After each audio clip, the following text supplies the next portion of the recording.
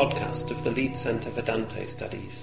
In this series of podcasts, Ruth Chester, a doctoral student at the Leeds Centre for Dante Studies, introduces key aspects of Dante's religious thought. An introduction to the theology of original sin. Original sin actually has two meanings in Catholic Christian doctrine. On the one hand, it refers to the first sin of the first man, Adam, which I'll tell you more about in a moment. And on the other, it refers to the state of corruption, which all humans are born into as a result of that initial sin. Original sin, as an official defined doctrine within the Catholic tradition, took several centuries to formulate, although there is pretty strong evidence in the Bible to support the idea that after Adam's sin, subsequent humans were born with an inherent corruption. However, there are several interesting questions around original sin. What does it actually mean? What effect does it have on human behaviour? And also, perhaps most importantly, how does the coming of Jesus Christ in the Incarnation affect human original sin?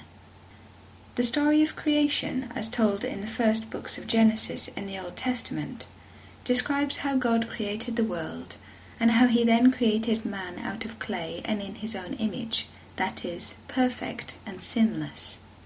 From man, Adam, he created woman, Eve.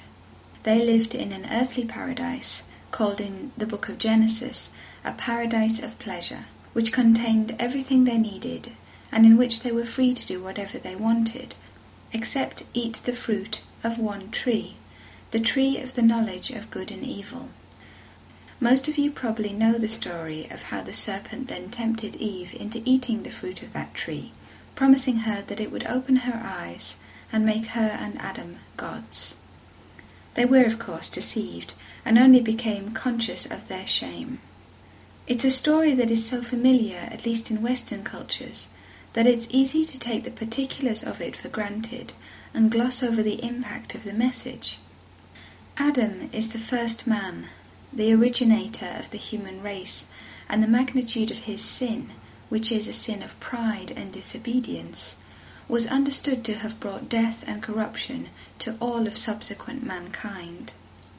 Early discussions on original sin in the Church actually tend to focus not specifically on the tendency to sin, but on the fact that Adam's sin introduced physical corruption, that is, death, to humanity.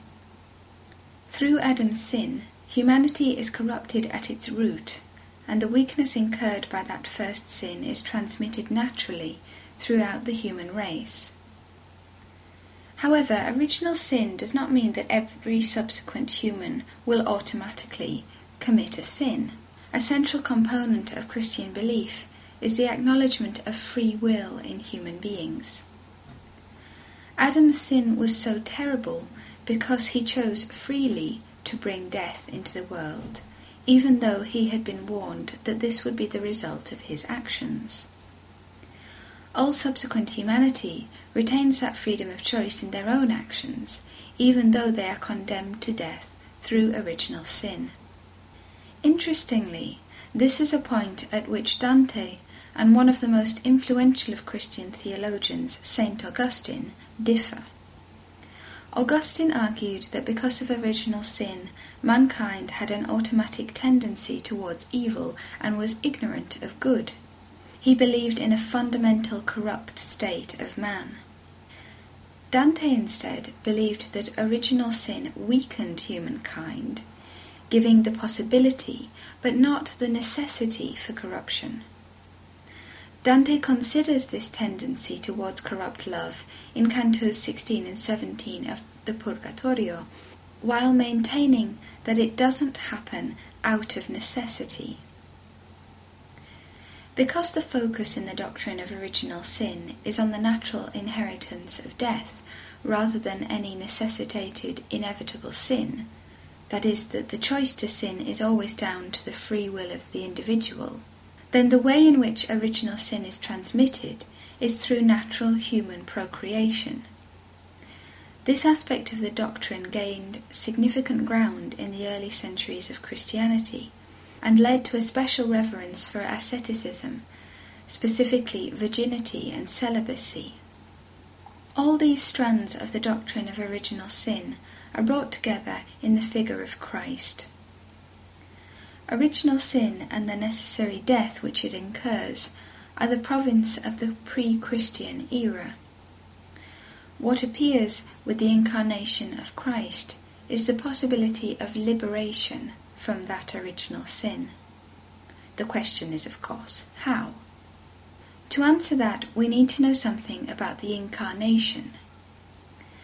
An important feature of the incarnation, or more specifically the birth of Christ, is that he is not conceived by normal human procreation. His human birth is the result of a virgin conception. There is a specific doctrine of this itself, which is called the virgin birth or conception.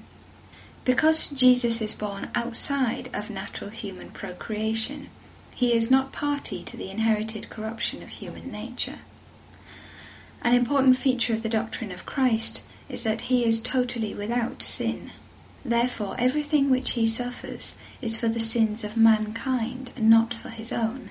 And in his death on the cross, he redeems all human sins, including Adam's original sin. Christ, as God-man, was of sufficient status for his suffering to atone for all of mankind, just as the sin of Adam, that is, the father of all humanity, had first infected all of mankind. This does not mean that all humans after Christ are born without original sin, but rather that in the coming of Christ, humanity is presented with the way to cleanse itself of that sin by following Christ, and specifically through Christian baptism. This last is actually really interesting for our study of Dante. You may remember that in the fourth canto of Inferno, Dante comes across the souls of unbaptized babies who have done no sin of their own, and very often the reader's response to this is, how is that fair?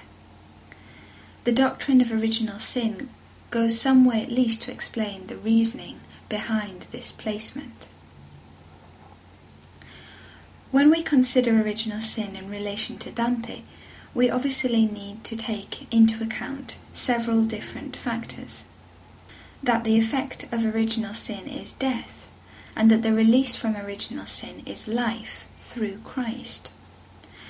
That Christ's redemptive action was the only and necessary form of salvation for mankind, and that original sin does not take away human free will or responsibility.